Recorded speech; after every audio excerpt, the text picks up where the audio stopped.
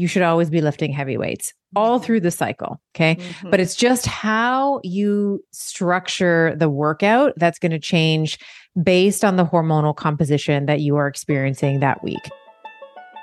Resetters, Dr. Mindy here, and I am on a mission to teach you just how powerful your body was built to be. This podcast is about giving you the power back and helping you believe in yourself again. Let's jump in. On this episode of the Resetter podcast, I bring you more collaboration and an incredible discussion. I am so excited for you all to listen to this with Dr. Stephanie Estima. So this is the second time that we've done this. We did an Ask Me Anything a few months back, where this podcast will be launched on her podcast and on the Resetter podcast at the same time. Please go listen to her podcast because she's got great guests. And as you'll learn in this episode, that she's an incredibly brilliant mind, especially when it comes to women and hormones. So, and our podcast is called The Better Podcast with Dr. Stephanie Estima. On this episode, though, what you're going to hear, I'm so excited to share this with you. What you're going to hear is how to look at your workouts and time them to your hormones. So many of you have been asking me, okay, I'm timing my fasts, I'm timing my foods. What do I need to know about timing my workouts to my menstrual cycle? Now, we go into this in a very, very deep way at the beginning of this podcast. The second part of that, for my postmenopausal women or women that don't know where your cycle is at, we really dive into the characteristics of estrogen, progesterone, and testosterone and how they relate to our workouts. So it doesn't matter if you're 25 and have a regular cycle or you're 75 and you're postmenopausal. If you want to know about hormones and timing your workouts to your hormonal needs, this is the episode for you. So much detail there. The second thing I will tell you is we talked a lot about recovery from fasting, recovery from workouts. We went into some supplementation that we haven't talked about before. And then we finish it off with fasting and where fasting fits into working out, into muscle building. It was a beautiful discussion. So as you can tell, I'm really excited to present this to you all. Please leave a review if it really resonated with you as much as it resonated with me. And know that this actual collaboration with Dr. Stephanie came from a Instagram comment on her page. Somebody said to her, you should do a joint podcast with Dr. Mindy. And so we did. That's the power of your comments. So if you have anything else you want to know from the two of us, please leave us a review, leave us a comment, and we'll make sure to do more of these. So Dr. Stephanie Estima, ask us anything. So excited for you all to hear this. Hey, Resetters. As we step into the new year, I am so thrilled to invite you on an extremely transformative journey with me in my Reset Academy. So check this out. If you're ready to kickstart your fasting and health journey, which I know so many of you have reached out to us and asked how you customize a fasting lifestyle for you, my Reset Academy is the absolute best place to be. So here's what you get in the Academy, and I like to think of it in terms of a complete picture. So imagine being surrounded by people who understand your journey, who are passionate for fasting, who want to lift you up and will support you every step of the way. My Academy is not just me, my team, but it is an incredible group of people that are all dedicated to building fasting lifestyles and supporting each other in it. This is why I created the Reset Academy. So when you join, you gain access to all the exclusive calls where my team and I share the latest insights, we answer your burning questions, and we guide you towards your health goals. That's not it. We didn't stop there. By becoming a member, you're not just investing in a membership, but you're investing in yourself. I am such a fan of setting you up to win this year. And my Academy is the best place I know to do that. I want to keep you focused. I want you to customize this for you. And I want you to succeed at met your health goals this year. End of story. So if you're ready to unlock your fullest potential and embrace a fasting lifestyle, join me. If it feels good, join me. And let's make this year an incredible year for us all.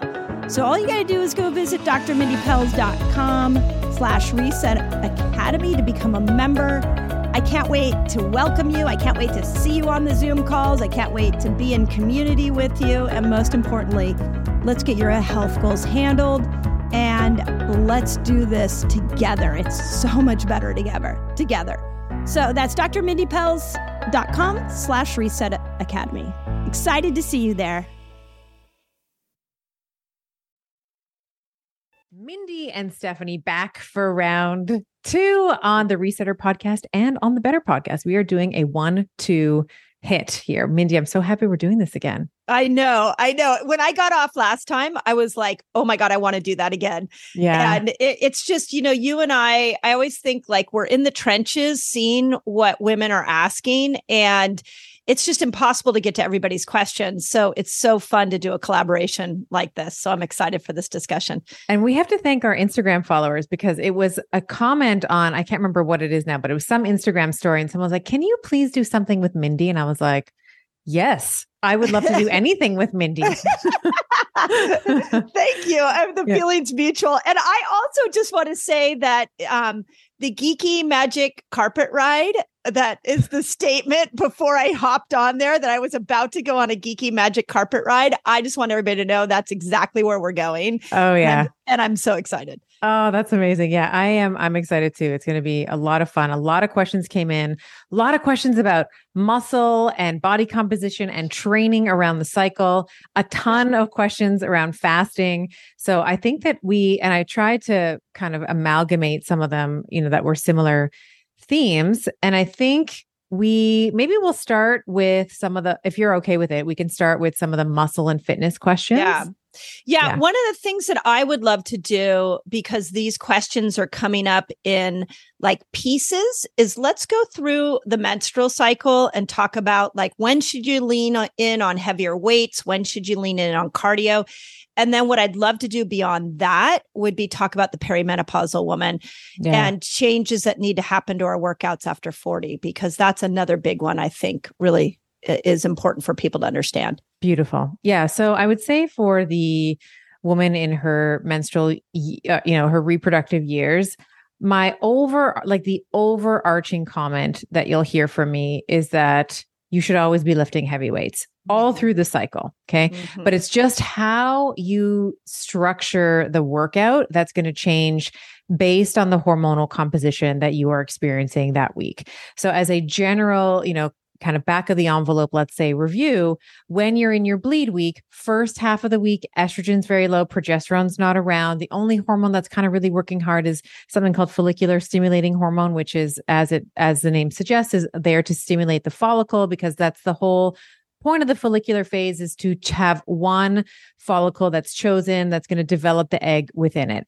Mm-hmm. So in the first let's say you start bleeding, day 1, day 2, some women get a little crampy. There's a little lethargy there. I'm like that too. So the first kind of day that I get my period, I can feel like those uterine contractions, trying to expel the endometrial lining.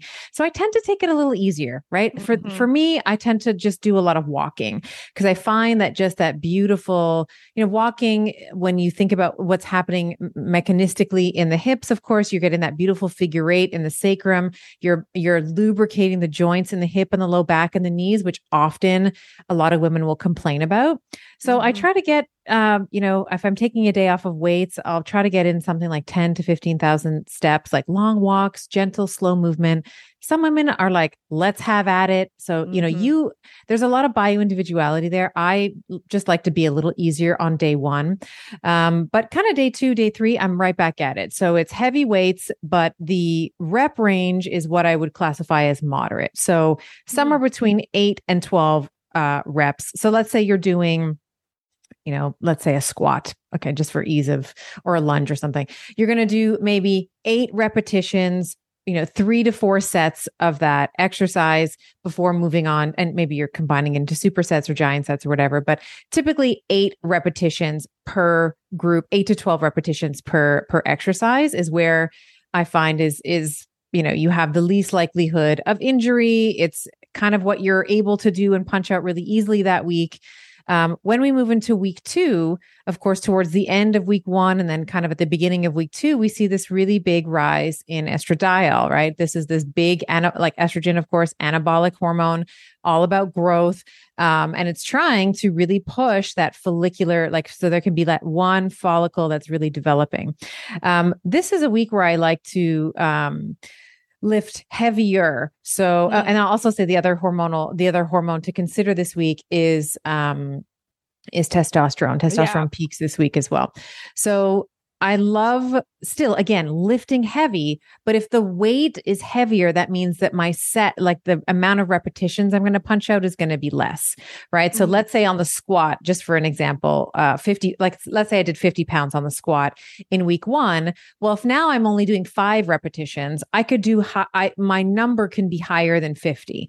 So maybe I'll try 60 or 65, let's say, but I'm only going to be doing 5 to 7 reps of it. So I really, really love a high weight, low rep count in this week. In terms of cardio, your question around cardio, I think was well placed here as well. This is a week where I tend to counsel women away from burst training. And it's precisely because of the estradiol surge.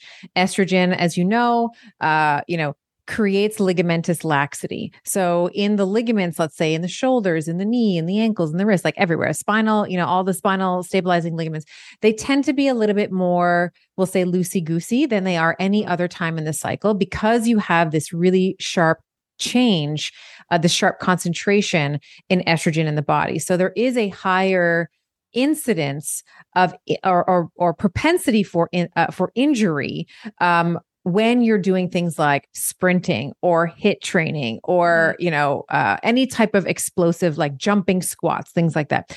So I typically will say you can still do the cardio if if that's your goal, but I like to change the type of cardio in this week only. So this is where we might bring it down to like a low intensity, steady state. So that's like, if you're a runner, that just might be like a flat hill jog, right? Or if you're on an elliptical, it's like the same tension, let's say all the way through on your 30 or 40 or whatever, minute, cardio activity that you're doing.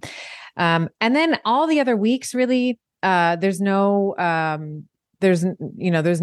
limitation in terms of HIIT. It's just in that second week, because we have this really, really big change, in estrogen concentration. Yeah. Do you think one thing I've thought about with ovulation is this is really the time that we're going to get a massive surge of testosterone. Like this Correct. Is our testosterone's like glory moment is right. in that ovulation window. Mm-hmm. So do you feel like when testosterone's on the scene, our ability to build muscle is going to be enhanced, or is it going to be more that our craving to build muscle is going to be more enhanced?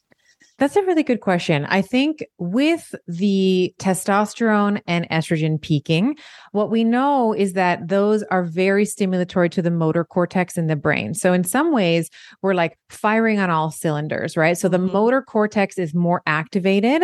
So of course, the motor cortex in the brain, for those of you that are maybe unaware, this is the area in the brain that controls movement. Mm-hmm. So you are going to be very well primed to be lifting heavy in this week because of the brain activation, let's say, under the influence of testosterone and estrogen.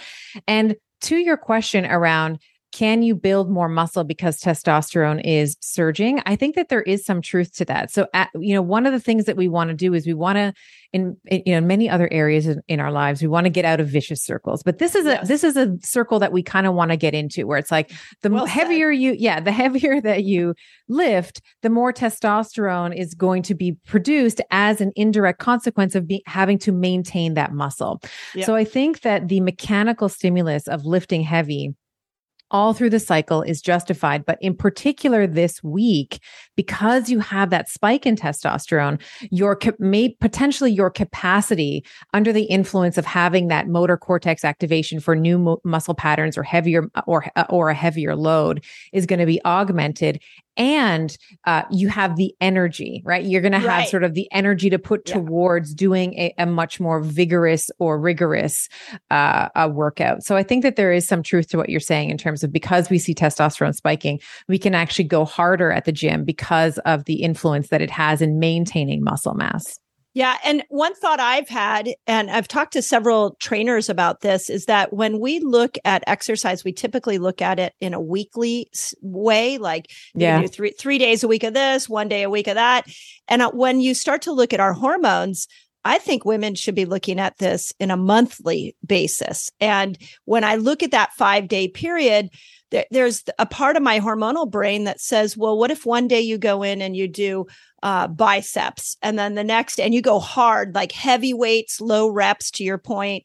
The next day you do a bunch of squats. So you're going to really work on glutes and your quads. Next day, you're going to go in on pecs. So you could take that 5 days and really chunk it down into specific body groups and really target them with heavy weights. It's just a thought I've had. This is where I wish I had a regular cycle again. I'm like, I want my cycle I would love back. to experiment with that. Yes. I love, So as a cycling woman, I mean, what do you think of that? I think that we want to be trying to your point, I think that we want to be trying to hit different muscle groups several times a week. So I do like, after there's been, after we've established like a foundational, let's call it foundation of strength in an individual, in a woman. So, I know there's a question in our, that came in. It's like, I'm 55 and I want to start lifting weights. Well, the first thing is, we're not going to give you kettlebells and barbells. No, we're going to, you're going to go to the machines and you're going to learn the pattern of movement. So once we have a foundational kind of neuromusculoskeletal basis of strength, you have that connection from the brain to the body and the body to the brain. Then we can start playing around with what you're talking about, which is like hitting muscle groups several times a week. And it looks like the research shows that as long as you get to close to muscle fatigue, so it actually doesn't, when I was in school, it was like, you have to lift heavy and that's the only way that you're going to build muscle. And that's not necessarily true. So that's why I love the manipulation of these sets over the course of the cycle, because as long as you get close to muscle fatigue or muscle failure, whether that is 15 reps at a lighter rate or 5 reps at a heavier weight, you are going to be able to contribute to muscle hypertrophy. And this is, I'm going to say his name wrong, but it's Brad Schoenfield, is the researcher that has really kind of brought this about, as well as this idea of getting to 10 sets per muscle group per week as a means for hypertrophy. So if you let's say in that 5 days, let's say you trained 4, times, it's like 2 upper body, 2 lower body. Well, you'd want to make sure that you've had at least 10 sets of, over the course of those 2 training days, 10 sets of squats. Right. So you want to, or, let's say it's glutes that you're trying to build. So it might be a squats, lunges, hip thrusters, Bulgarian split squats, whatever. So you want to make sure that you're hitting that muscle group at least 10 times, in about a week period. So, to your point, around 5 days, in order to kind of hit that point of building the muscle up and having hypertrophy there. So you could do, like squats, you could go after legs on a Monday. And let's say you're on day 10 of ovulation or day 11 of your cycle. You could do legs on Monday. And then on Wednesday, you come back to legs and glutes again with same kind of concept. Let's go in strong with heavy weights during this time. But to your point, because estrogen is still very, very present during ovulation, we would want to go slow. We wouldn't want to do a lot of burst activity. Maybe not kettlebells, always scare my brain a little bit, just because they can be so much swinging movement that can hurt discs. And tendons, but I understand that they can also be great muscle builders. So you would want to do those movements slower because of estrogen being in there, but heavier because maybe you have testosterone, and then alternate every other day that same muscle group. Would you think that would be a really good way to go after ovulation? Yeah, I do. And the other thing that I wanted to mention around estrogen's impact is on the tendon. It makes it stiffer. So so it makes the ligaments a bit more lax, but the tendons get stiffer. So you're actually very well suited to lift heavy. To your point around the kettlebells and like the swinging, I think that there's a lot of, particularly when it comes to hamstring work, like deadlifts, and let's say even kettlebell swings. There's a lot of, there's some glutes and stuff in there as well, but the hamstrings are big primary movers there. I find that a lot of, I would say people in general, but women, because we talk to women and our clients are women, and my observation has been about women, don't activate their hamstrings well. So even on like deadlifts, let's say, like whether it's a trap bar deadlift, sumo dead, like it doesn't matter the type of deadlift. What I find is that there's a lot of, we'll call it, I don't know if this is the right term, but like escape through the back. Like you'll see people initiating the movement through the lumbar spine, right? Yes. And I don't know if you've ever seen this in clinic. We used to always test people. I'm like, show me your squat. And it's like, like people will get their chest on their knees, but their hips haven't moved. And it's like, this is not a squat. This is just like a flexion of the, like 100% flexion of the hips. So I think that there's something to be said around. And I was actually just having a conversation about this earlier today around like maybe prehab is the right word, or like an activation circuit before you start lifting. Like everyone wants to get to the glamour muscles. Everyone wants to start lifting, but can we maybe think about how we're going to activate, let's say the hamstrings, like the posterior chain, if you're doing like this, maybe you do squats and lunges and stuff on day 1, and then you come back to it on day 3, and it's a lot of hamstring work, deadlifts, that kind of thing. But really thinking about creating that neural connection, because you're right. Sometimes in the gym, you watch people and you're like, oh no, that disc is going to blow if you keep doing that and keep adding weights to those plates. Like the amount of, when we look at neurologically, if let's say I were to if someone's had a concussion, let's say, and we shine a light in the eye, and like the eye, what's supposed to happen is you're supposed to have a contraction of the pupil and it's supposed to stay contracted. But if someone who's had a concussion, what we see is something called sympathetic escape, right? So we see the parasympathetic contraction of the pupil. And then because the sympathetics are so activated, the pupil just blows out again. So I don't know if this is the right term, but I'm using escape kind of in an analogous way, where sometimes I'll see someone initiating a deadlift from their low back when it's like your butt isn't low enough and you're not thinking about your hamstrings. You're just thinking, okay, I got 8 to do. Let me just go 1, 2, 3, 4, 5, 6, 7, 8. It's like stop lifting from your low back, get your butt down, straighten out, and learn how to stabilize the spine, and then initiate the movement. And if we tie that into what I heard in that is improper movement with you as you're doing your kettlebells or you're doing your workouts, do you feel like in the cycle that lack of attention to detail around how you're actually doing that exercise, you're going to be more prone to injury at ovulation because of estrogen causing those tight tendons? Do you feel like Yeah, I think that if there's a time in the cycle where you're maybe more prone to injury, it's probably going to be in the luteal phase of the cycle, because the motor cortex is not as excitable. So this would be, and that doesn't mean, ladies, that you shouldn't train in the second half of your cycle. Do not take that as the conclusion of the statement. But if you are doing a new program, let's say, the luteal phase is not the ideal time to start it, because your motor cortex is not as activated. That doesn't mean that you can't do movement patterns that you've already primed the neuromusculoskeletal system to do.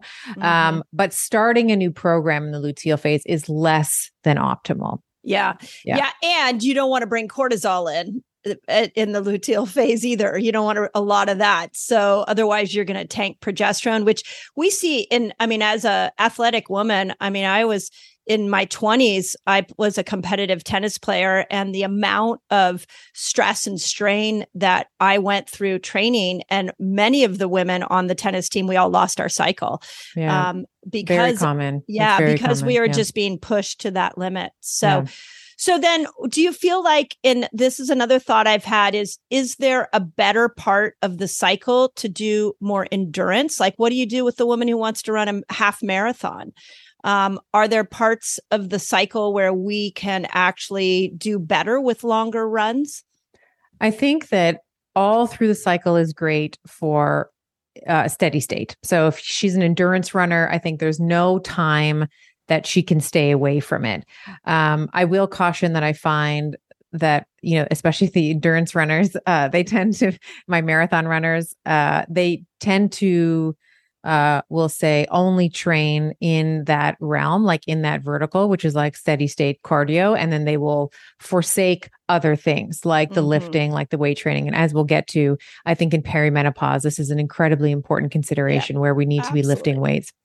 So for an endurance woman, someone who loves to run, my cardio bunnies that are listening, I'm not taking it away. I'm just saying that the hit, just lay off the hit in week 2, because of the, we'll say, tendency. It's not all the time, but there's a tendency for the ligaments to be a little bit more loosey-goosey. So we do tend to see in the literature that we see more, catastrophic blowouts of ligamentous injuries. Like I talked about this in my book, in the Betty Body, but in the ACL, ligaments in the knee, which is a very important stabilizing set of ligaments in the knee, tend to be blown out in female athletes in that week 2, because they don't, if they're athletes, they're just training all the time and there's no consideration really for the cycle.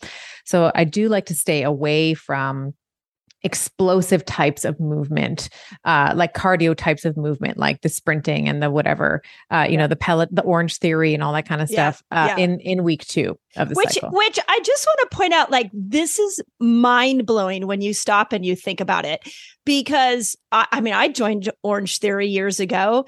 And I just went. I didn't think like, oh, maybe I shouldn't be doing this during ovulation, my ovulation window. Like this is why I love conversations like this, because women get injured, and I want to go into the perimenopausal woman especially gets injured, and we don't realize that there's a hormonal connection to that. So also my thought, what do you think about the week before your period when progesterone's coming in, and progesterone really makes us feel inner. And we don't have that same drive to go after the marathon, to up our weights. I really feel like that's the time that we should nurture ourselves more and go into yoga, more hiking. But as women, we push through that week in so many different ways, and working out is one. But what do you feel about for cardio and weights during that week? I personally am a huge yoga, like up your yoga that week. But is there anything else we need to consider on those two things? Yeah, sure. So that actually is beautiful, because that finishes up the menstrual cycle, like how you should train through the cycle. Yeah. So in week 3, so you have this ovulation, ovulation happens, the egg is released, hopefully. But right before ovulation, of course, estrogen tanks, right? It comes right back down. And then in week 3, it starts to rise again. So it doesn't rise as high as it does in week 2, but it does come back up for that secondary rise. And then it's like a sustained sort of peak for about a week. So in week 3, it kind of looks hormonally like week 1, where we have low estrogen at the beginning, and then we have a rise in estrogen towards the end. So I like to return, if you're lifting weights, back to that 8 to 12 rep range, like a nice moderate range. And then in week 4, and then like any type of cardio that you like. And then in week 4, for the weights, this is where, to your point around kind of taking it easy, I like to drop back on the weights, but up the reps. So it's a lighter weight, but it's a higher rep. So like 15 to 20 reps, something, even 30 reps, something like that. Again, you're still trying to get close to fatigue, but it's a different way of fatiguing the muscle. And the beautiful thing about a high rep, low weight workout, particularly in that week 4, is a lot of women do, as you said, like they feel like kind of slow and lethargic. Maybe they feel inflamed. Maybe they're moody. They feel a little, holding on to a little bit of like water, and like maybe their breasts are a little tender. So as we are, the nice thing about every time you contract a muscle, and this is very true in week 4, if you're training this week with a higher rep count, is you release something called a myokine, which is part of the immune system, and it has anti-inflammatory properties to it. So you can still through your exercise regime, help to modulate and help to improve some of the symptoms of PMS if you're experiencing them. And you're not pushing, it's not like, it's like tits up and we're doing like, crazy, we're doing like 100 pounds or whatever on the squat. It's a little bit easier, right? So you might say, okay, I was doing 65 pounds. I'm just making numbers up here, but 65 pounds in week 2 for a squat. And now I'm going to do 20 pounds, right? So I'm going to hold two 20 pound or two 10-pound dumbbells, let's say, and I'm going to do 30 reps of that, right? Every time you punch that out, you are going to be helping to reduce the inflammatory response there. Yeah. So I do like other forms of exercise as well. Like some women don't feel like working out. Like, let's just be honest. Some people are like, if I look at a weight room, I'll kill someone. Yes. So I do like to honor the individual kind of preferences of if you are someone who loves yoga and that really helps with your mental state, your clarity. And let's be honest, like some yoga's a workout. Like I'm always sore after yoga. Yep. So I think that there's a time and a place for that as well. If that really makes you feel good and you sort of feel like you're getting the energy flowing and you have there's a lot of isometric holds in yoga that are really, really great. I think there's absolutely a time and a place for that as well. What I like to push for, and again, with some leniency to the individual and the preferences of the individual, is to weight train as often as you can through the cycle, but just alter it based on where you are and how you're feeling. So we can do lighter days where maybe in the luteal phase as a whole, the goal is not to get any personal records. We're not punching out any new PRs here. We're just maintaining what we've developed. And then when we get back to the follicular phase, that's our push. That's the gas. That's when we can be a bit more aggressive with our weight training in that, especially in that week 2, where we're trying to up the weight a little bit. And then we can kind of just maintain, develop the strength and all of that happens in the luteal phase and the adaptation. And then again, push when we're back into the follicular phase again. Which is exactly the way we do it with fasting. It's like exactly the same thing. Like, it is. Yeah. Like when those hormones go low, we can push things a little bit more, but as they're high, then now it's like they show up. We got to know their personality and how to match whatever food, fasting, workouts, social engagements to that. And to your point on the week before your period, the thing that I have found to be the most mind-blowing for me as a woman is that I pushed through that week in so many ways for so many months, for so many years. Yeah. Every time I had a carb craving, every time I didn't feel like doing something, I would create a story in my head of laziness and why couldn't I do that? And I really want women to understand that you are a different hormonal beast that week before your period. And once you understand the pattern that's right for you, it'll blow your mind that once your actual cycle starts, you actually start feeling better. Like even on day 1, like, you start bleeding and you're like, oh, hallelujah. It's like an orgasm. It's like a release. It's like, oh, it's here. Yeah. And one more thing I will say in my quest to inspire women to lift weights at whatever age they are. In the luteal phase, we are also a bit more insulin resistant, right? Just typically a bit more insulin resistant than we are in the follicular phase. So one of the things, of course, that you can do is whenever you are weight training and you are putting on more muscle, taking up glucose from the system at least into the skeletal muscle, is an insulin independent process. So the more muscle that you can put on over the course of your life, the better glucose disposal agent you will be. And you don't need insulin to do it, because in the muscle, we see glucose taken up by a different, it's like it's called GLUT4. So we see this passive movement of glucose from the plasma into the cell, and it's done without insulin. So the more muscle that you can put on, the more insulin sensitive, let's say, you can stay in that luteal phase. Amazing. Yeah. Amazing. Yeah. And I think that the trend towards muscle, I hope for women, like I hope the women listening to us understand that you got to build muscle. You got to. And I really think, which leads us to the next topic, which is after 40, pick those weights up, girl. Like Yes. put the running shoes down, pick up the weights. Your menopausal symptoms will be dramatically different if you do that.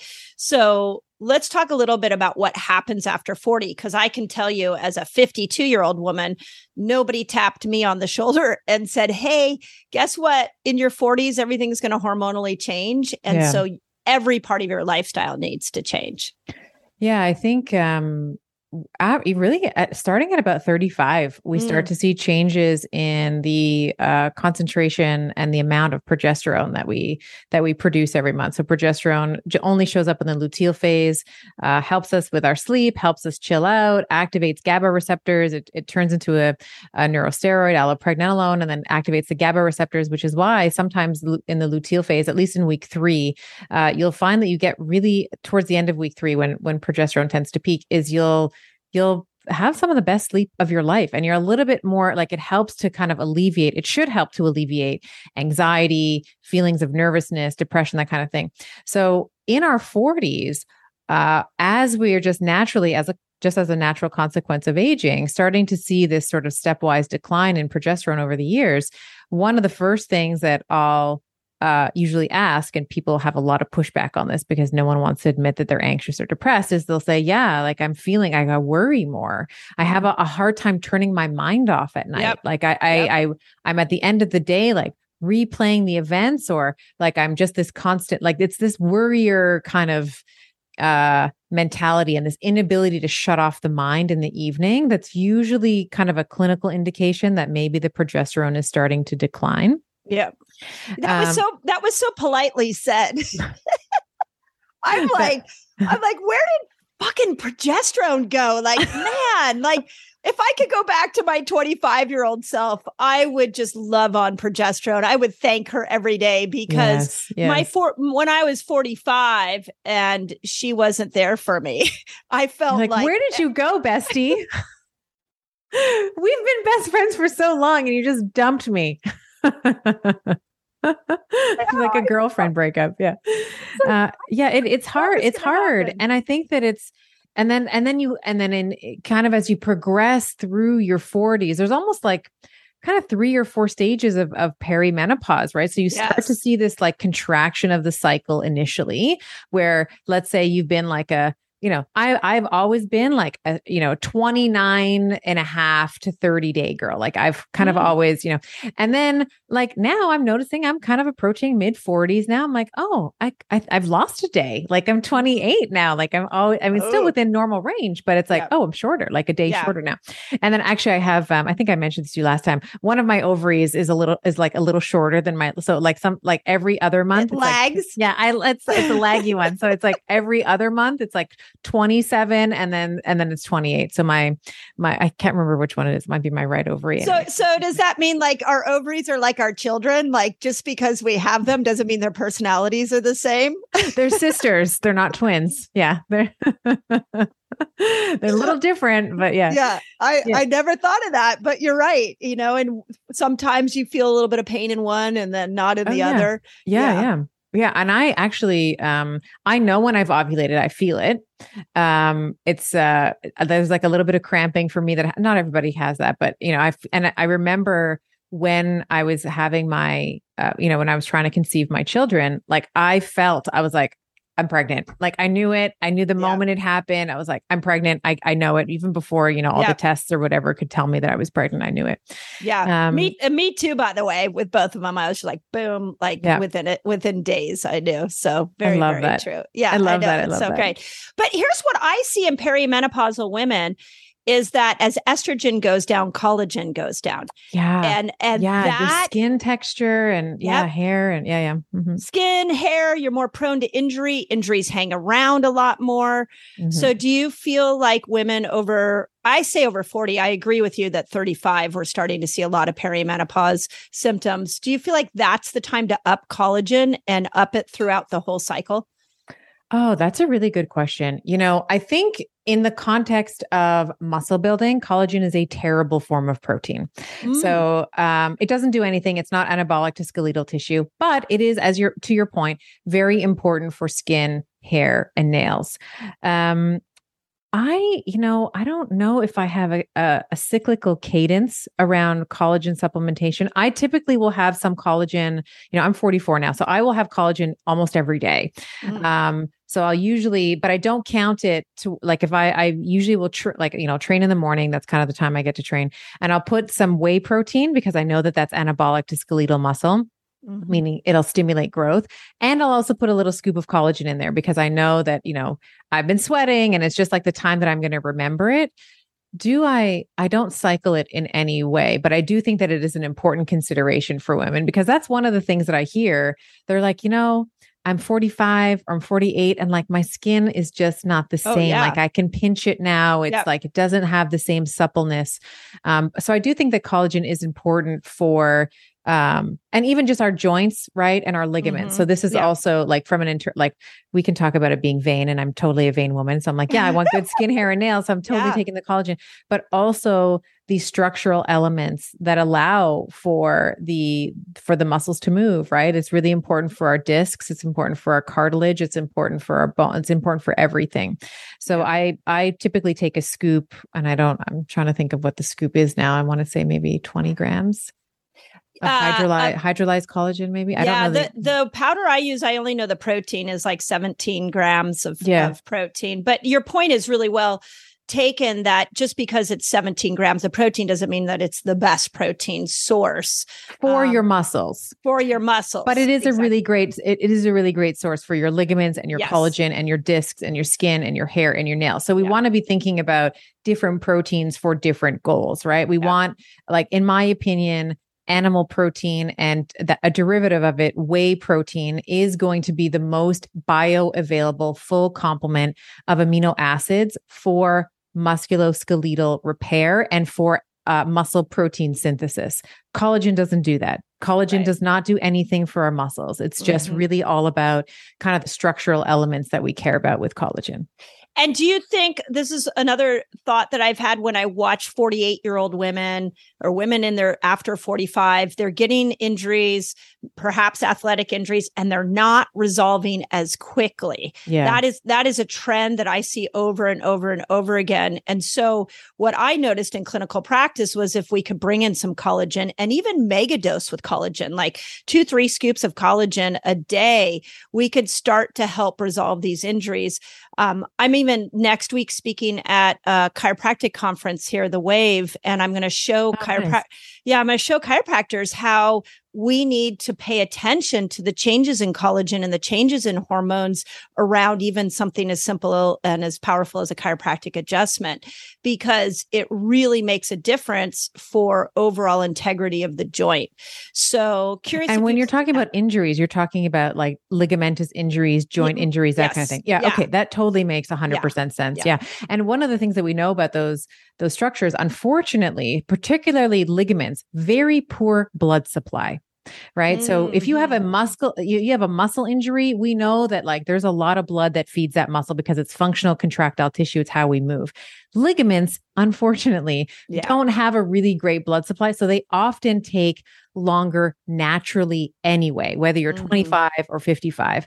But to your point, when you're older, of course, we have, let's say, and especially in our menopausal years, we start to behave, at least our cardiopulmonary system starts to behave more like men. So that, under the influence of estrogen in our reproductive years, that does positively influence the vasoconstriction and vasodilation of our arteries, which is why actually, when we just look at cardiovascular disease, we see that men will get it earlier than women. There's a kind of this phasic shift, like men will get it 10 to 15 years earlier than women. And it's partially because women spend about 40 years or so menstruating, right? So we have this constant turnover, and under the influence of estrogen, we keep the ability to vasodilate and vasoconstrict, more active. And then in a sort of lower estrogen environment, like you see in menopause,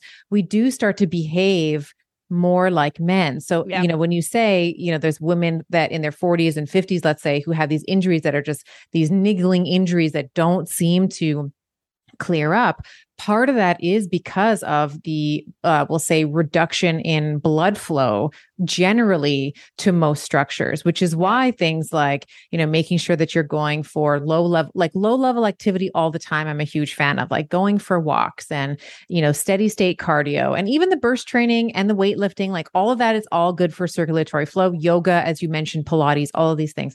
These are all very, very important for injuries, like, let's say, of the ankle, of the shoulder, of the knee, where there's a lot of ligamentous structures. I do like to do things, and I would love your thoughts on this too, just knowing your training and your background and expertise. I love to try to bring as much blood flow in there as possible. So the collagen is really important. And I would also layer on things like red light therapy and heat, and trying to just, as much as we can, bring blood. Like, it's almost contrary to the RICE, which we know, like the rest ice compression, which I was taught in chiropractic school, which has now been completely outdated and we don't do it anymore. No. But bringing more heat into the area to try and get the blood in the area to try to clean up and heal the the problem that's in the ligament. Let's say. All you've got to do is take a 47-year-old woman and put her in a hot yoga class, not like a crazy hot one, but I can tell you, when I first go into a hot yoga class, I feel like I'm 25 again because of all the warming up. Now, too hot, and I'm going to tear people's heads off, because I'm like, I could go into like a more hot flash kind of place. But I do believe, to your point, warming up is really important. And getting heat and circulation in there, because you don't have as these hormones that are supporting really good fluid movement of the joints. And there's a whole bunch of reasons behind that. Second thing that I would say is that I feel like as you get older, as you go through the perimenopausal years, and those ovaries are starting to shut down and switch the job of making sex hormones over to the adrenal glands, we have another challenge, which is, if you're pushing it too hard, you're double stacking stress on the adrenals, and now all the hormones go away. And that is something that I absolutely dealt with throughout all my 40s. I mean, I kept modifying my workouts because I was watching these hormones change. And if I didn't change my workout with them, the injuries kept piling on top of each other. I love that you brought this up, because I think that this is such a big consideration oftentimes in our 20s and 30s, it's about child rearing and marriage. And then in our 40s and 50s, like, those children are getting older, they're teenagers, which is a whole set of different challenges that you, as a parent, that you have to sort of go through. And then you also have other stressors, like aging parents, let's say, or death of, important people in your life. That starts to happen, unfortunately, with more and more frequency. So it is, to your point, very important to be paying attention to stress management in your 40s and 50s, because, as you said, the ovaries are like, I'm done. I've been here working hard like a maniac. I'm ready to retire. I'm going to hand over my job description and all my duties over to the adrenals, who are now going to be tasked with making the majority of our sex hormones going forward. So if you already have sort of a higher sympathetic load, let's say, you are going to be at a disadvantage versus someone who is managing their stress really well. So there's a couple of strategies that we might talk about around how you might mitigate some of that stress. First would be from a nutritional perspective. This was a question, like, is a refeed day important? And this is actually a really beautiful time. Like, if you are getting injured and it's not getting better, and you're like, oh my God, I'm going to kill everybody. Like, I'm moody, I'm anxious, my performance in the gym is starting to tank, my energy, my sleep, and my libido, it may be time for a refeed. And a refeed day, what we mean by that, there's a couple of different definitions. So if you are doing kind of like a low carb-ish diet, a refeed can either be like a keto refeed, meaning that you don't change the macros, you just eat more of everything. So it's more of like a caloric bump, or you can do a carbohydrate refeed. So you completely switch over the macros, whereas before you might have been doing much more low carbs, much higher fat, that kind of thing. You switch it over to I prefer to do like a high protein, high carbohydrate refeed. And that tends to help a lot with the sleep, especially if you backload it in later in the day. So if you have a lot of the carbohydrates, let's say most of your carbohydrates towards the end of your day, that tends to, elicit the serotonin production, which helps you feel sleepy. And then you're giving your adrenals enough substrate to be able to kind of last the night. Because one of the things I hear this all the time, I would love to know if this is the same for you, Mindy, is that women will say, I wake up all the time between like I wake up in a shock between like 1 and 4 in the morning. Like that's the time when they wake up. And usually what that means is that the adrenals have kind of run out of fuel, right? So we have this stress response, this sort of sympathetic response where we have adrenaline and cortisol, all these other things, noradrenaline, blah, blah, blah, kind of increasing in their concentration, which brings us out of our sleep prematurely. So you can help by having a bit more carbohydrates. So to the question about, is a refeed day important? You want to answer the question, am I seeing any dips in my performance at the gym? If yes, maybe we warrant a refeed day. Well said. Dips in non-scale, I call them non-scale victories. So like, is your energy dipping, sleep dipping, libido dipping? You feel like you're stressed, like you're waking up in the middle of the night. You can't initiate and or maintain sleep. A refeed might be warranted there as well. Yep. Yeah, I would say I also strongly like it patterned to your hormonal cycle, to your menstrual cycle. And we've talked a lot about the week before your period and how important you're more insulin resistant. There's a reason for that. Your body wants glucose to be higher. You definitely don't want to be doing fasting and keto during that week. Correct. And a lot of women who get obsessed with fasting and keto forget that, or they don't know that. And then that's where we got a problem. But the other part that I've been really playing with is during ovulation, because I'm seeing in the women that I'm working with that a lot of times we need more carbs then. And when we add in more carbs during ovulation, that ovulation goes a lot smoother. And for all the women out there that are like, but when do I use keto and fasting to lose weight? You can use it in week 1 and you can use it in week 3. Great. But the thing about ovulation is that you definitely, when you up your carbs, if you are going into ketosis during that time, which I'm seeing a lot of women do, they up their carbs and they wake up in ketosis. That is their body saying, hey, you need to give me more carbs during this time. So I feel like we can use blood sugar, we can use ketones and map that and know ourselves. And if you go into ketosis on a higher carb diet during ovulation, that's what your body is telling you, your hormones are telling you need. Well said. I could not agree more, because one of the things, of course, that we know is that if you are too aggressive, let's say in your fasting or keto or whatever in that week, your mitochondria in your ovaries are going to be like, she can't get pregnant right now. There's not enough food. So we're just going to hold off on this egg and we'll just wait and see next month. So if you're too aggressive with the fasting, too aggressive with the keto, let's say in week 2, you can absolutely impact ovulation. So I really appreciate what you're saying, because I think that there's, and I used to do this too. So I'm not poo-pooing on anyone. Like this has been my own journey too. I used to white knuckle my way through the whole cycle. It's like, I have to do it this way because this is how I'm supposed to do it. This is what the guys are doing. And this is what I got to do. And I think that there's such a freedom in saying, okay, like I'm just going to give myself more carbohydrates to make ovulation a pleasant experience, because there are a lot of people who have that middle smirch. They have that pain in the middle of the cycle. Or they become anovulatory. They skip it because they don't have enough carbohydrates to drive the process of the follicular and egg development. Yeah. 1,000%. And I think, for the women listening, there can be this moment of, but wait, what am I supposed to do? There's a lot of theories getting thrown out here, but this is the point, is the more you engage in conversations like this, the more you understand where the hormones are coming in and out. And then you play with these principles. The whole goal for every human on the planet, but especially women, is we have to be our own N of one. We have to experiment on ourselves. And this is why you grab a CGM, measure your ketones, know what those patterns are throughout the menstrual cycle, and then you'll know where you need to refeed. Because I have watched more women who have white knuckled, to your point, themselves through the whole cycle using keto and fasting, and they're not getting the ketone numbers that they want.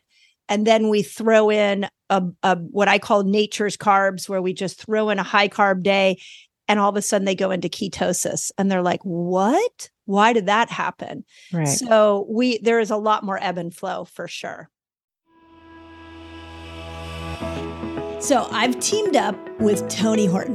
Do you know Tony Horton? He was the creator of P90X, one of the most revolutionary at-home fitness programs.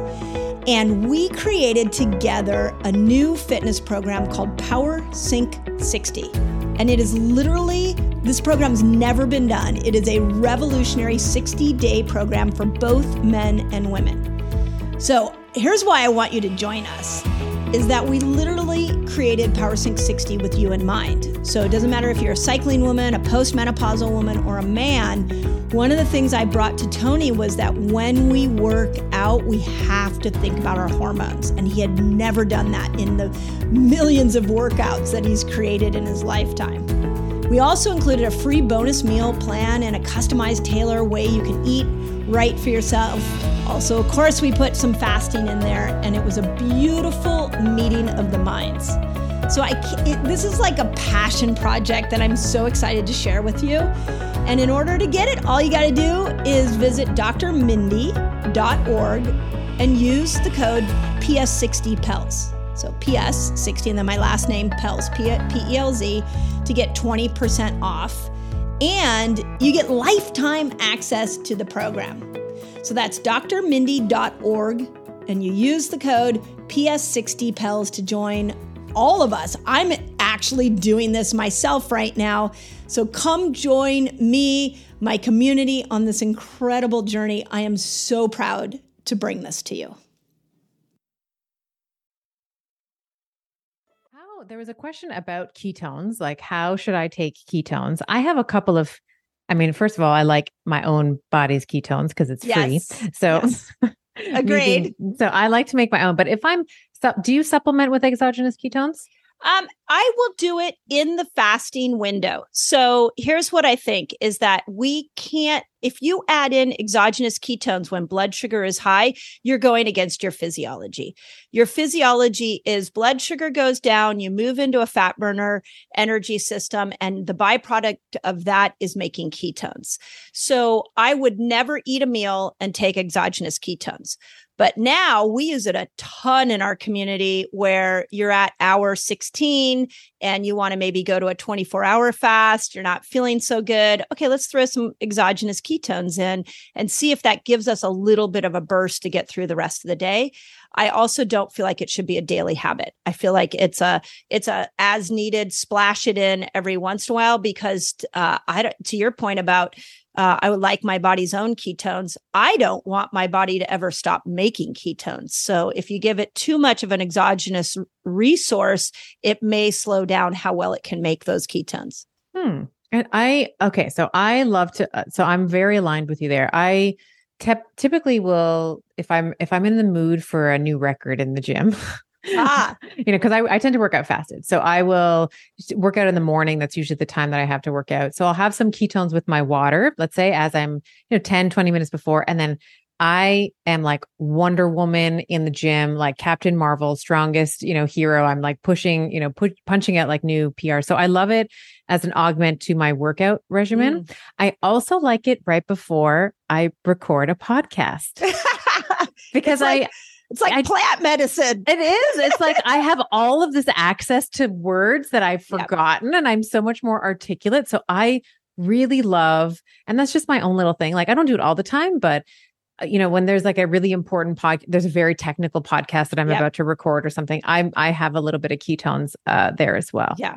And I think these are all great times. The absolute time I'm opposed to it is when blood sugar is super high. So in a fed state. Yeah, in a fed state. If I was to eat lunch and then, I've got a podcast interview an hour from now, and then I take my ketones, you would want to make sure if you had a CGM on that your blood sugar was down to its pre-meal moment before you would take those ketones. Otherwise, you're going against your biology, and I'm not a fan. What you brought up one thing that I really want to chat about, and I haven't talked to anybody about this, But there is a lot of mixed messaging on, do women work out in a fasted state or not? Yeah. A lot of people, a lot of hormone experts out there really feel that women should have protein before they go to the gym. For my body, I do really well in a fasted state at the gym. And then I come home and I power up on protein. So I'm curious what your thoughts are on that.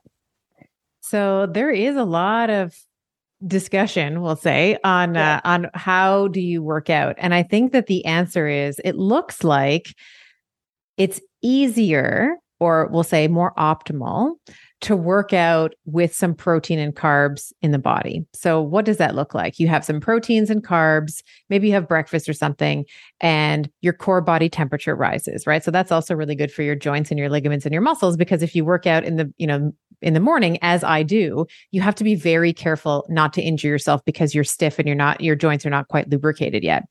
So there does seem to be some evidence that suggests that in a fed state, at least your performance in the gym and which will translate to, hypertrophy and physique building, if that's the goal, seem to be better in a fed state. That being said, not all of us can do that. So the ideal time to work out is about 2:00 in the afternoon. Not everybody can do that all the time. Some of us are at work. We have school pickup and for me, the way that my life, typically plays out is that if I don't get it done in the morning, there's a less and less likelihood, the longer that the day goes on, that it's going to happen, because other things come up. I'm going to go for a bike ride with my kid, or I'm going to take them to soccer practice, or I have a call, or I have, whatever. So for me, I get it done in the morning. It's not optimal, I don't think, to be in a fasted state. That being said, I always make sure that I'm getting enough protein over a 24-hour period, so that the net is I think it's kind of a wash. So I always make sure after my workout, there's at least 35 to 40 grams of protein in a protein shake. I have some carbohydrates. I add creatine, which was a big question. We got to go into that because a lot of people ask that question too. Put creatine in it. And then usually an hour to 2 hours later, I have breakfast, and then I have lunch, let's say at 2 or 1 or whatever. And then I have dinner with the kids at, whatever it is, 5:00, 6:00. So over the course of a 24-hour period, I'm making sure that I'm getting sufficient calories, which is important if you're trying to build muscle. You can't really build them in a deficit. It's harder to do it. And I'm also giving myself the minimum. I'm not just doing the minimum. I'm trying to do a surplus in protein in order to be able to maximize that muscle protein synthesis chemically from my diet, as well as the mechanical stimulus that I'm garnering from the gym. So I think that you can still listen, I have trained fasted for decades. Me too. I've built muscle. So it's not that you can't do it. It's just, if you have the luxury to choose, it seems like the literature suggests that being in a fed state is going to be better for your performance, better for your joints, better for your recovery.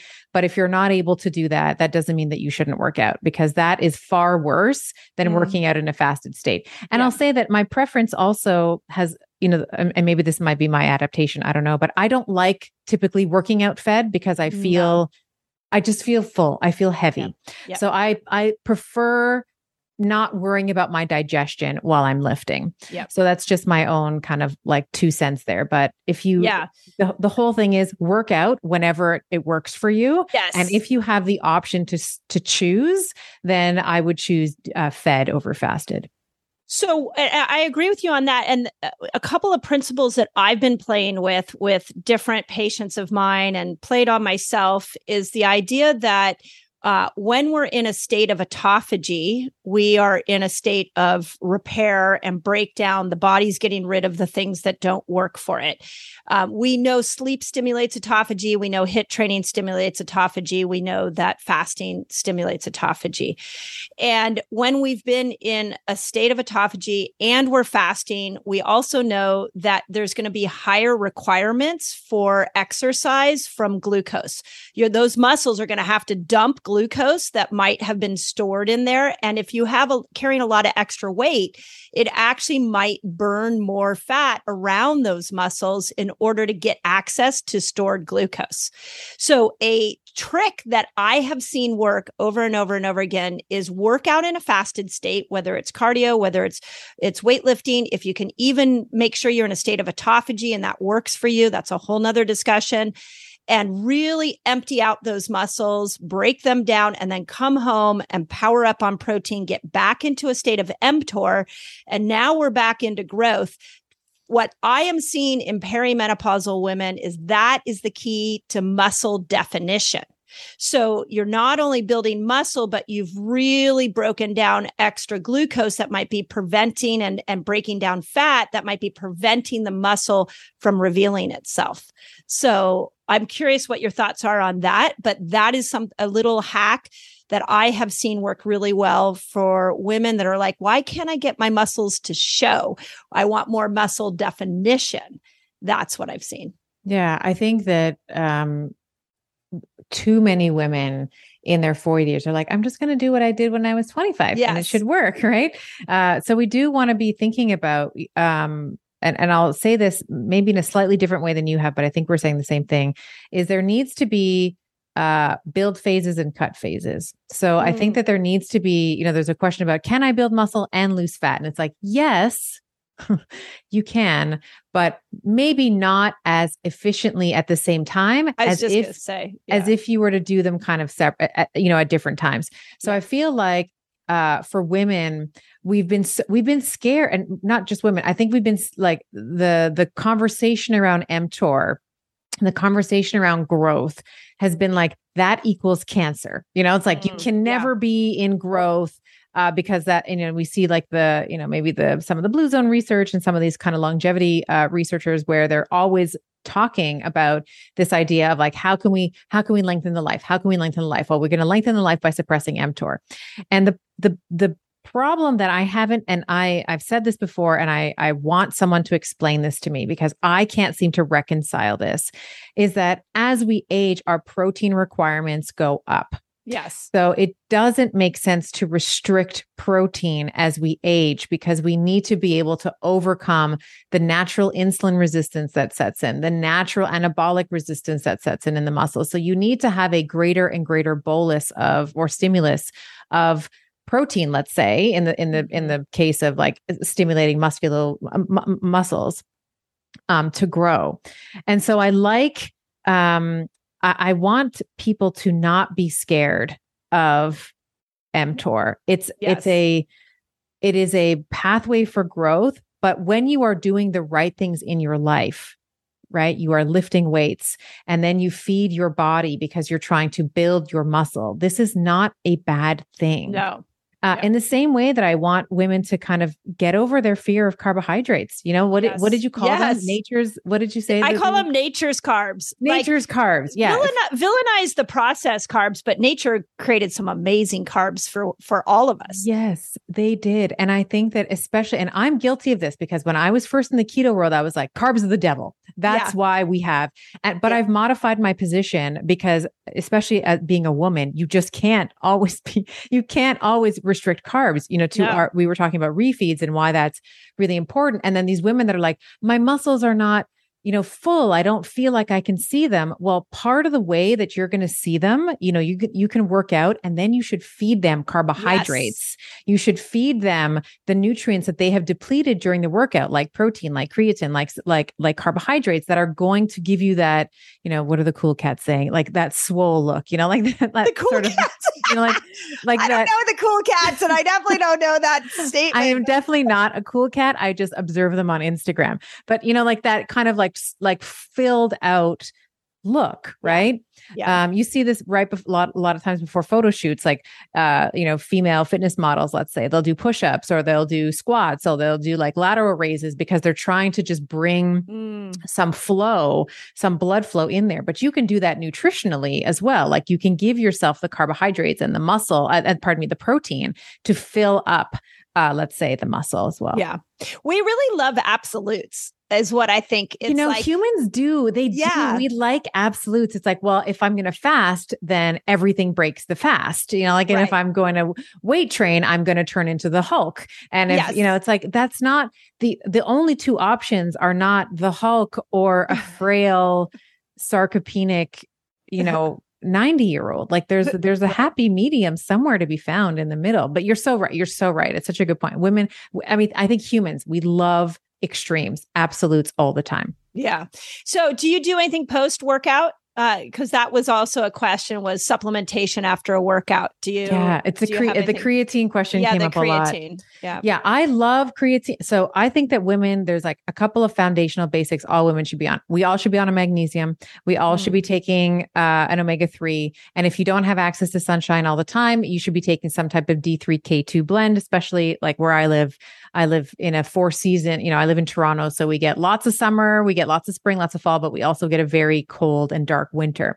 So in those months, I'm making sure that there's, because I don't have access to beautiful sunshine as you might, D3. I do have access to beautiful sunshine all the time. Yeah. Sometimes I'm like, why do I live here? But anyway, D3 and K2 in the wintertime, we do have excellent skiing. I will say that. Yeah. So for creatine, I think that so those are the three kind of like basics that for women. And then if you're a woman who also wants to build muscle, I think that creatine is a very, very exciting supplement. So not only do we see this to be a potent like it will up the efficiency of the mitochondria, but it's going to help you produce more ATP, which is like the energetic currency that we all kind of trade in, to increase your workout intensity, which of course is going to have knock-on effects to you being able to build more muscle. So, those short, fast, explosive movements, if you're like a runner or if you're a weightlifter, because a lot of weightlifting can be short, fast, explosive movements. And then of course, creatine is also a fuel source, right? So it's actually your body's first choice of energy when you're doing anaerobic activity. So like the all out sprinting, like when you see like the Usain Bolt at like the 100-meter, 200-meter sprints, the first 10 seconds or so is that phosphocreatine system. So you want to replace the creatine that's been depleted, let's say in those activities. So people will talk about, saturating the muscle cell with creatine. And I think that that's a good idea. So the way that you'll do that is like, let's say 5, usually a scoop of creatine is about 5 grams. So you can do 5 grams in your protein shake over the course of like a month, and that should saturate the muscle cell. Okay. I typically take it after a workout. You can take I was just going to say, yeah. But in an eating window, you wouldn't do it in your fasting window. You could. You could. It's just, I don't remember to do it. I just remember that I'm about to eat. So I'm like, oh, I'll just put some in my smoothie. I'll just put some, it's right beside my protein powder. So I put it in there. And I think that it's actually, the muscles right after a workout are actually primed to take, to take substrate up. So I like the idea of creatine post workout, even though I know a lot of people talk about, pre-workout creatine, and you can certainly do that as well. I just find that the post-workout, it works for me in terms of remembering it, which is also when we're thinking about habits over the long term, it's like, what's the thing that you can remember to do the most consistently? Will I remember to do it before my workout? No. Will I remember because it's right beside my protein powder and that's exactly where I go to right after my workout? Yes. Yeah. So yeah. I love that. I love that. I'm gonna have to add that in. I've been really obsessed on aminos lately, and adding in more aminos and looking at where that shows up for performance and moods for me. So, have you noticed anything? Well, I've noticed a lot. So here's what's really interesting about aminos. When you dive into understanding amino acids, you see that they are a precursor for 2 key neurochemicals in our body. They are a precursor for neurotransmitters, and they're a precursor for hormones. And as women go through menopause, we're just getting more depleted on every front. So when we add these aminos back in, you start to see changes in mood, you start to see changes in energy, and I'm also seeing changes in muscle performance. Here's the trick. When you take an amino, you should feel like a mood lift within 20 to 30 minutes of taking that amino acid. So for example, a great combo, my new favorite combo to tie in what you said about exogenous ketones, is I'll do a scoop of exogenous ketones and a scoop of perfect aminos, and I am buzzing and happy. And that is a great pre-workout drink. Doesn't elevate my blood sugar. And then I can go in and rock a workout and then come out of that workout and lean into a higher protein. I do animal protein. I don't feel like you can get the complete amino acid profile with a vegetarian diet. So I'll do an animal protein at that point. So now the second part about aminos that is really interesting is it takes about 4 to 6 months of continual amino acid supplementation in order to build your reserves back up. So it's like you go in and you pulse it to help with the neurotransmitter and hormone production, but then you got to stay with it at some point throughout your day for 4 to 6 months so that you can bring it back up. Really depends on how depleted you are. It has been a game changer for mental health and for building muscle that I've seen in the menopausal women and perimenopausal women I've been working That's really interesting. I have never used it's BCAAs you're talking about, branched chain amino acids. I've never used them in my training regimen. I don't know why. I think I'll play with it and see. Yeah, play with it. Yeah. The trick is and now we're going to get really geeky. The trick is if you think about what stimulates autophagy, autophagy is not just stimulated by a decrease in blood sugar. It's also stimulated by a decrease in nutrients. So one of the conversations I've been having with a lot of functional medicine doctors is, well, what if you come in with amino acids in your fasting window? Are you pulling yourself out of autophagy? And I think these are questions we just don't know. And you just have to play with it and see how it works best for you. But I do have that question in my mind. Yeah, it's an interesting one because we know that, as you mentioned before, there's a lot of things that stimulate autophagy, including training, right? You have this like cellular turnover of muscle cells as they're getting stronger. You kind of replace the old weak ones with the new strong ones. So it would be interesting. Yeah, I'm going to play with it. I've never play with it and see. Yeah. I feel, do you know the cellular danger response where the cells get so overloaded with physical, emotional, chemical stressors that they get stuck in this feedback loop that has the mitochondria not making ATP. It actually makes a signaling molecule that tells all the other cells, hey, shut down energy production, shut down hormone production because we're in a crisis. Yeah. Well, when you break that response down, what you see is that what will happen is mineral and amino acid and some overall vitamins will be depleted, but the biggie is amino acids. So we have so many people, but specifically women that are in the cellular danger response. So when I come in and I backfill in with amino acids, I'm watching them come out of the response. So now they're handling stress better. Their moods are better. They're having more energy because those mitochondria are not making the signaling molecule. They're actually making ATP and that's what we need. Right. So it's my new game changer. I love aminos. I learned something new today. I love it. And then you're going to have to come back and tell me what you think. We'll have to do another one. And I'll be like, I've been doing these aminos and let me tell you what I noticed. Yeah. Yeah. It's amazing. Okay. Other questions. And we went off the question, although we kind of included them. We've included a lot of them. Yeah. There was a lot of questions around fasting. There was one that I wanted to, there was one around like, is constant low blood glucose optimal? So I want to just address that. And then I want to get into some of the fasting because there was, I know that you just being, the future author of Fast Like a, well, you are the author. It's just not out yet. Fast Like a Girl. It's written. You must get, I get a lot of fasting questions. And I wanted to maybe spend some time on all the fasting stuff that came in. So there was this one question that came in. It was like, is constant low blood glucose levels optimal? And this kind of goes back to what you were saying before about like, we love to live in the extremes, right? Yeah. It's like, we love to be like, well, my blood glucose, yours is 70. Well, mine's 0. It's like, well, mine's, I'm going to my blood glucose is better than yours. Yeah. I can one up you by getting it even lower. And I think that, the better way to think about optimizing glucose regulation is, what is the response of the body to an external or internal stimulus, right? So what is the response of the body to glucose as an exogenous substrate. So you have a carbohydrate meal, you have a protein meal, or you just have a meal. Okay. What does your body do?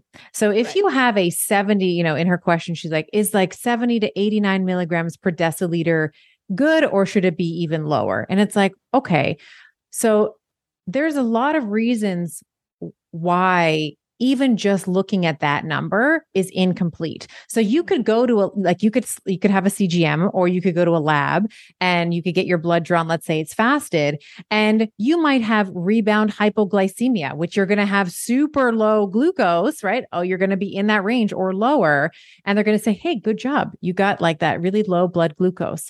But of course, we know that there's a process that's behind that, that's sort of artificially creating this low blood glucose. On the opposite side of that, you could have, we talked about this on the last show, the dawn effect, right? You could have this glycogenolysis and gluconeogenesis that sort of spills blood glucose rather, or glucose into the blood is what I'm trying to say. And that's going to artificially raise your blood glucose. So does that mean that that individual now has deranged blood glucose regulation? Yeah. Maybe not. Right. So we want to look at things in context. And then just one other thing I wanted to talk about, and I'm talking specifically to this woman and every single woman who always wants the A+. Okay. You want to look at your response. So if you have food, and let's say within 2 hours, maybe you started off at 70 milligrams per deciliter, as she gave in her example. And then, I don't know, you go up to like 130. And then within 2 hours, you're kind of back down to like 100 or 90 or 80 or whatever. I think that that's a good blood glucose response. I think it's great. We're looking at it in context. Yeah. If, however, you start off at 70, you have a meal, and then your blood glucose goes to like 140, 150, 160, and then it stays there, that's the bigger problem. Yes. Right? Yeah. Yeah. Agreed. So I just want her and everybody who's listening, it's like, we're not always striving for one number. And I just interviewed Dr. Brett Scher, from the Diet Doctor. And he was saying, I have a patient, I can't get his insulin under 15. But he's so healthy. He's like the healthiest he's ever been. And that's where we're going to stay with him. Right. But if we said arbitrarily, because I was like, oh, well, in my, and I do this too. So like to this woman who asked this question, like, I'm with you, because even in that interview, when you hear it, and I'm calling myself out here publicly, I was like, well, ideal insulin should be between 5 and 7. And he was like, okay, also, let me school you for a minute. And I have a patient who is an outlier to that example, but they're also experiencing the absolute best health that they ever have. And their insulin is hovering around 15. Now we've gotten it down from, whatever number it was, 40 or 30 or whatever it was before. So there's been a marked improvement in their insulin output, but it's still not kind of fitting in that little box that I have created where I'm like optimal 5 to 7, So we want to be thinking about like relaxing our thinking a little bit. And I have to do this, and I have to work on this as well as a practitioner, because there's like optimal ranges that I have become my mantra that I'm always trying to push my patients towards. Right. But sometimes that's not possible. Yeah. Yeah. I there's so much in that. It was that I think we can educate on. And here's what I look at it, blood sugar, from a very simplistic, metabolically flexible place, which is we go back to, we're either a sugar burner state or a fat burner state. So when your blood sugar is lower, so when you're at like 80, and you're now maybe 10 hours into a fast, your ability to switch over into the fat burner place is going to be much more effortless, because your blood sugar doesn't have as far to come down to signal to the body it needs to switch over into fat burning to make ketones. Now, I have watched a lot of women who will tell me, my blood sugar is 70. I've been fasting 20 hours. I can't get a single ketone to come out of my body. Yeah. And in that scenario, we got to start looking at toxins, because toxins are causing the really affect if we can go sugar burner, fat burner, and how metabolically flexible we are. So if I'm the woman who asked the question, if I'm always just trying to keep my blood sugar between 70 and 90, that's only one part of the story. The next part of the story is, are you making ketones? How can you make ketones? So make sure you can do that as well. The last thing that I want to say on this that's really important, well, two other things I would say is what you talked about, which is the post-meal blood sugar. I think we don't give that measurement enough credit.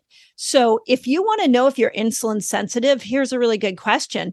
Does your blood sugar come back to a pre-meal level, what it was before you put that food in your mouth? Does it come back within an hour to 2 hours after that meal? I think clinically they say 2 hours. I personally like to see somewhere between an hour to 2 hours. And if that you're coming back into a pre-glucose meal number that was similar, then your body's pretty insulin sensitive, which is what we're looking for. And then the last thing, I recently had a really cool conversation with Dr. Boz. If you haven't brought her on your podcast, you need to bring her on. Oh, you got to make an introduction. I don't know who that is. Yeah, she's another YouTuber that has been talking. She's an internist that has been talking specifically about hemoglobin A1C. And then she has something called the Boz ratio where you can measure autophagy.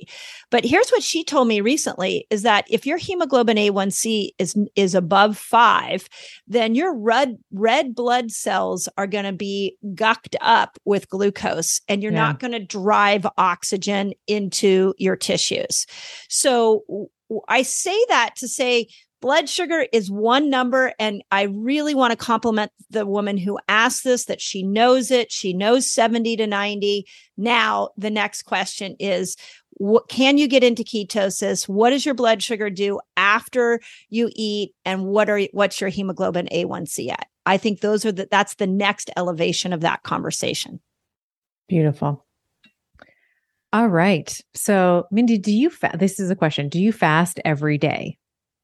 I would say 95% of the days. I really try to make myself eat breakfast one day a week. I don't crave it. But I'm really trying to mimic more in and out of feast famine cycling. I think a better question would be, do I fast the same way every day? And the answer is no. Sometimes Same. Maybe it's 10 hours, 12 hours, and other days it's like, I'm just going to go all day and I'll have one meal. Recently I decided I got really into doing 3-day water fast. So I've been trying that out and seeing where that sits with my hormones. So I'm always varying it. The hardest thing is to like an 8-hour window would be really hard for me to eat within an 8 hours. You mean fast? So fast for 16 and eat for 8 hours? That's the hardest one for you? No, I'm sorry, fast window of 8 hours. So I would eat for 16. Yes. Wow, that's hard. Yeah. But that's what most people are doing, right? Yeah. Yeah. So you would never see me finish dinner at 8 and then wake up in the morning and eat again at 8. Like just wouldn't happen. Right. So I guess I'm doing some form of intermittent fasting almost every day. Yeah. What about you? Yeah, I am too. For me, I'm still cycling. So I typically find in my follicular phase, I can do a little longer, so I will push it a little more. So I like, a 10, like I'll fast for 14 hours, maybe 16. And then, my window is, whatever it's either 10 or 8 hours. Eating window. In my luteal phase, I don't feel like doing that. So I'm just generally hungrier. And I would also, so I'll do like maybe a 12-12, 10-14 also works well there for me as well. And I think that it also depends for me on my output. So my physical activity, if I have had a monster leg day, I'm just generally hungrier. So no matter kind of where I am in my cycle, I will probably be a bit more lenient in the hours that I'm fasting. So I also kind of take into account my own, we'll call it auto regulation, like how hungry I am, because usually legs, like my legs are hungry because I really push. I really push legs. So I'm usually a little bit more lax on leg days for my fasting window. And I would say I do that in an opposite way when I know that like I have a bunch of podcast interviews or when I was writing the book, like when I know it's a performance day as far as my mind goes, I will actually fast longer because I know with ketones, I can just get to that, to your point, to those neurons can fire up and give me some words a little bit better if I'm in a state of ketosis. So what about hair loss and fasting? This was a question that came in. Do you see this with your women with fasting if they're doing it a certain way, a certain type of fast, a certain length? Is that something common that you see? Yeah, 1,000%. And it means two things. It means you're fasting too much. So, or you're not fasting with your cycle. You're not stepping out of a fasted state that week before. You're not doing enough variation. And then the third thing I would actually throw in there is minerals. A lot, we're just so depleted in minerals. Yeah. I feel like fasting's like a mirror. So if you look at something like my hair is falling out, the next question would be, am I using the tool right? Which is why variation's really important. But then the next one would be, what am I deficient in? What am I depleted in? And we all are so depleted in minerals right now because of the way our soils are. Mm-hmm. Yeah, well said. And then I think what was my other question here? Time restricted eating. What do I do in perimenopause? It's so confusing. Okay. I just want to say perimenopause is the hardest one to track all of this too. And then try writing a book teaching women how to track it. Yes. I'm like, so here's what I would say. You get to know your symptoms. I really feel like we should understand when the body needs more progesterone. So every woman in perimenopause should be tracking her cycle. Well, every woman should be tracking her cycle. But just because your cycle may come every 2 weeks or it may come every 60 to 90 days, you want to start by tracking it. And the first day that you see blood, you've got to use feminine care products. That's day one. So get really familiar with tracking. The second thing I would say is that you really want to get to know your symptoms. So spotting is progesterone's way of saying, hey, up the carbs. I need more carbs. I need to come in a little bit stronger here. So spotting, anxiety, those body anxiety, that can be a sign that progesterone is needing you to not fast. Whereas estrogen is going to kind of knock on your door when you're a perimenopausal woman, when your brain is really foggy, when mental clarity's down, maybe your energy's down a little bit. That's when I think, okay, throw some longer fasts in there and let's see if we can help support estrogen a little bit and bring inflammation down. So to answer the question, yes, we need to be fasting. When estrogen goes down in your perimenopausal years, you're going to hold on to weight a little bit more. So you're more insulin resistant. So it's a great tool, but this is why there's an art to it. You have to learn how to kind of use the tools depending on what your hormones are needing.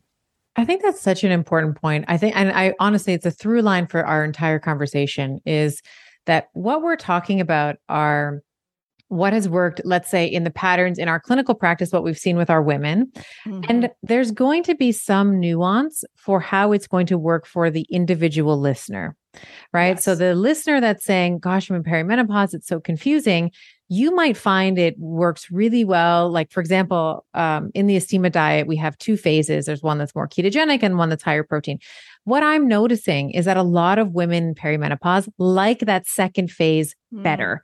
They like the higher protein. They like the higher carbs, slightly lower fat content. I mean, we're not going crazy with the carbs, but it's still, it's about 20% of the total calories that we're taking. And it's like, and some women in perimenopause really like to cycle. They're like, no, I really feel good when I do keto 1 week, higher protein the next, keto 1 week, higher protein the next.